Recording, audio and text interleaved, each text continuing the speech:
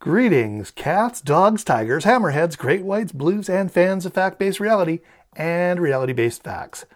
Welcome to Sharkwater Week on Scanna. I'm Mark Laird-Young, director of The 100-Year-Old Whale and a longtime fan of Sharkwater revolutionary Rob Stewart. As I record this, Rob's latest and final movie, Sharkwater Extinction, has a 100% fresh rating on Rotten Tomatoes. Critics are loving it, fans are loving it, and sharks everywhere should be celebrating because, like his other movies, this one's making waves. The movie opened in Canada last weekend, and the Canadian Senate just passed Bill S-328, the Ban on Shark Fin Importation and Exportation Act. Now it goes before Parliament, and we are very, very, very close to seeing one of Rob's finest dreams come true.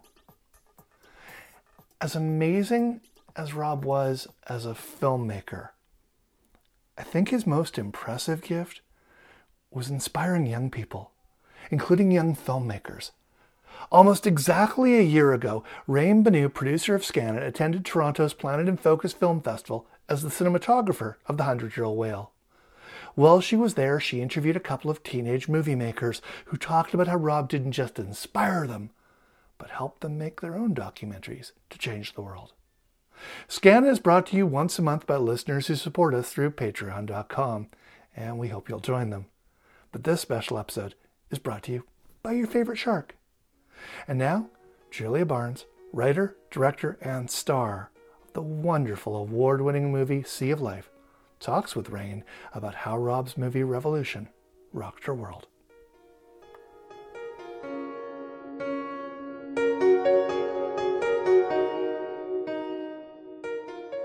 Can you tell me a little bit about, I know you were really inspired by Rob Stewart, and I was wondering if you could tell me a little bit about, was Revolution that inspired you? Yes. Okay. So when I was 16, I went into the theater and watched Rob Stewart's movie Revolution. And, at that point, I'd always been in love with the natural world and fascinated by nature and by animals, but I had no idea that the world I loved was in jeopardy. And so in Revolution, I was learning for the first time that the world's coral reefs, rainforests, and fisheries are expected to be gone by the middle of the century.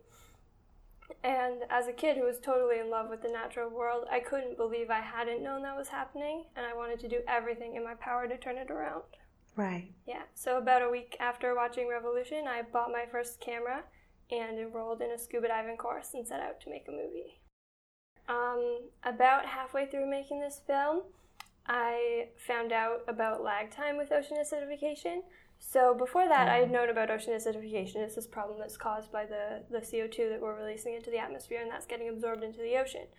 But the kind of way that it had always been explained to me was that if we just stop burning fossil fuels, everything will be okay.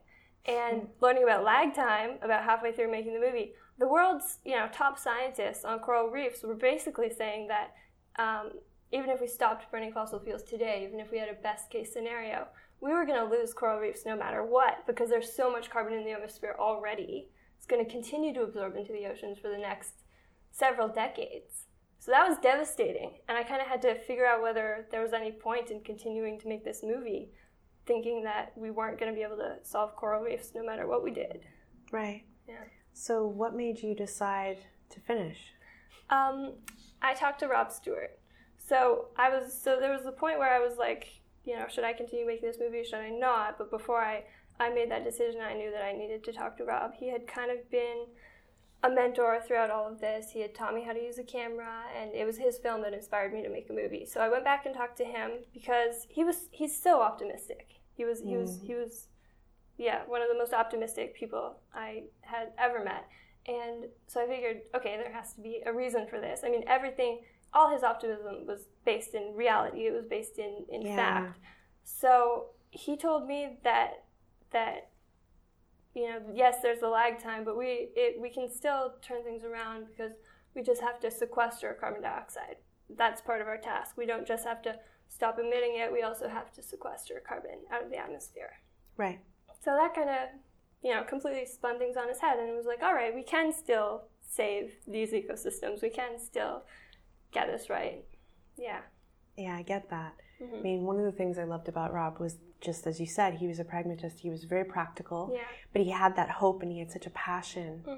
And if he needed to figure out how to do something, he just figured out how to do it. He learned it and he did it.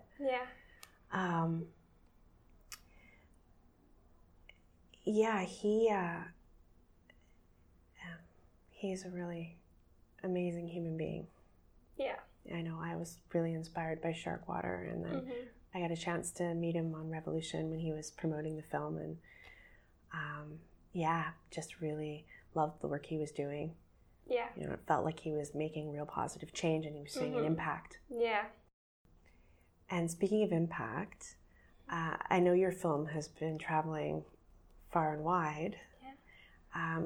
What are some of the ways in which you're seeing the film impact people and some of the results that you're getting back? I mean, every time after people watch the movie, you know, it's kind of hard to see how it impacts them, because the only interaction you have with the people who watch it is immediately after they watched it. And, you know, they kind of come up to you and they say, oh my gosh, that was so, like, crazy and inspiring, and I can't believe I didn't know this stuff was happening. And they seem like they're really motivated to do something, but then oftentimes you don't hear from them after that. It's just this kind of one-off, like, wow, crazy film, like, and they're complimenting you and they're telling you they cried watching it, and it's this just kind of bombardment of everybody's reactions. But there's been a few people who I've kept in email contact with, and somebody told me they completely rethought their life plan after watching this movie. So that's super cool. It's what it's designed to do, really, is to open people's eyes to what's happening and hopefully inspire some people to dedicate their lives to fighting for the world we depend on. Absolutely. Absolutely. One of the things that really impressed me is you're talking about this idea that we treat fish as commodities and sea life as commodities. We talk a lot about personhood, right? And the idea with orcas and other crustaceans that, you know, they should be non-human persons. I was curious if you had any thoughts on that in general. Absolutely. I mean, fish are people. I consider them people. I consider them friends and equals. You know, I don't look at them as a commodity. I also wanted to ask you, this idea that you were talking about with monsters, that when people see, for example, sharks as monsters, it's very easy. I mean, obviously, filmmakers like Rob and like you, and something we've been working on as well, and trying to talk about how we change that culture of fear or the misunderstandings and the mythology around a lot of the natural world. Is there a particular species that you think is really lacking the love that people should really fall in love with? I mean, I'm sure there's lots of them, but I wondered if there's an ocean full of them. Yes. It was really important for me to show sharks in a positive light in this movie, and to show human-shark interactions the way that I experience them whenever I go into the water, because my experience with sharks is radically different from the way the media portrays them.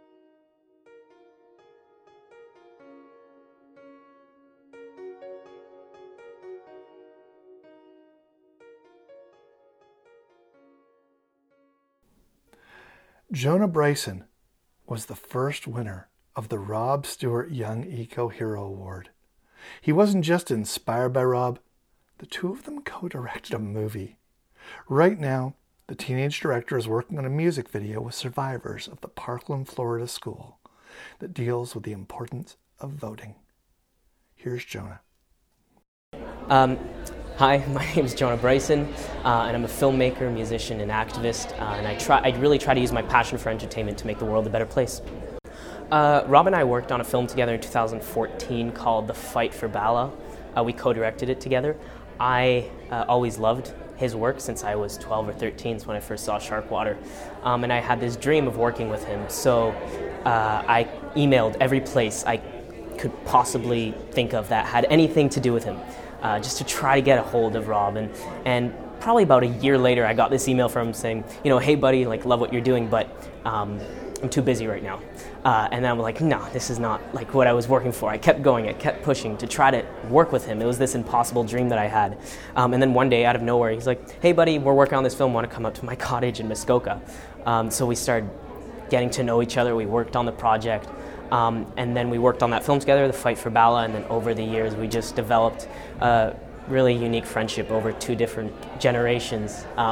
He from what he told me, I reminded him of a lot of what he was like as a kid, and I just looked up to him because I loved what he did. So we had a really unique bond. I mean, there were times when we'd meet up and I would just look at him and he'd look at me for a few seconds and we'd laugh, and then he'd give me like this big brother hug, and like we had this kind of cool bond, and I'm just forever going to be thankful that I had him as a mentor, and he really shaped who I am today. What did he teach you?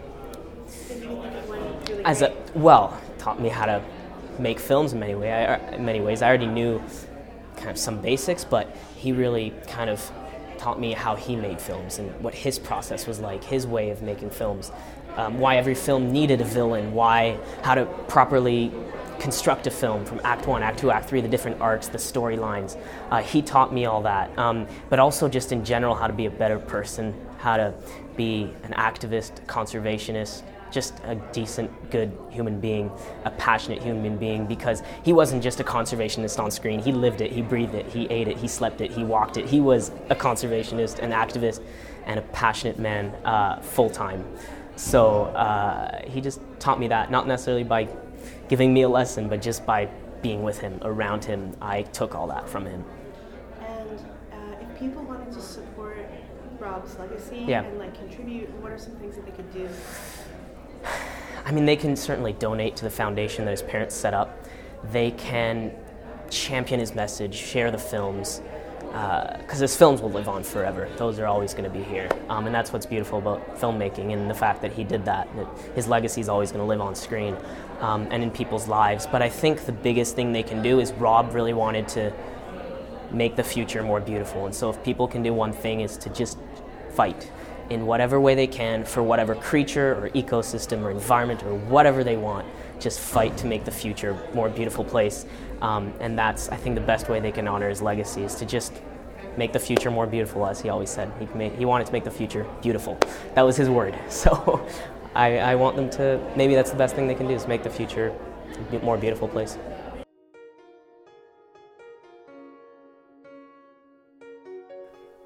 Thanks for checking out the Scanna Podcast.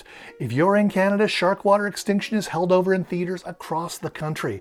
You'll want to see it on the big screen, and you will want to send a message to your Member of Parliament that you support the Ban on Shark Fin Importation and Exportation Act. For more information on what you can do to help the sharks, please check out our show notes. If you are anywhere else in the world, Sharkwater Extinction is coming soon to a theater near you. If you like this show, I'm Mark Laren-Young, this is Scanna, and if you are game to kick us $1 or more on patreon.com to help us keep sharing these stories, that would rock. And please be sure to subscribe so you don't miss upcoming episodes with Jason Colby talking about his essential book, Orcas, how we came to know and love the ocean's greatest predator, Peter Wohlleben, author of The Inner Life of Animals, and Finn Donnelly, the NDP MP who's been pushing that shark fin ban through Parliament. If this didn't work for you, I'm Joe Rogan, and thanks for checking out the Joe Rogan Experience.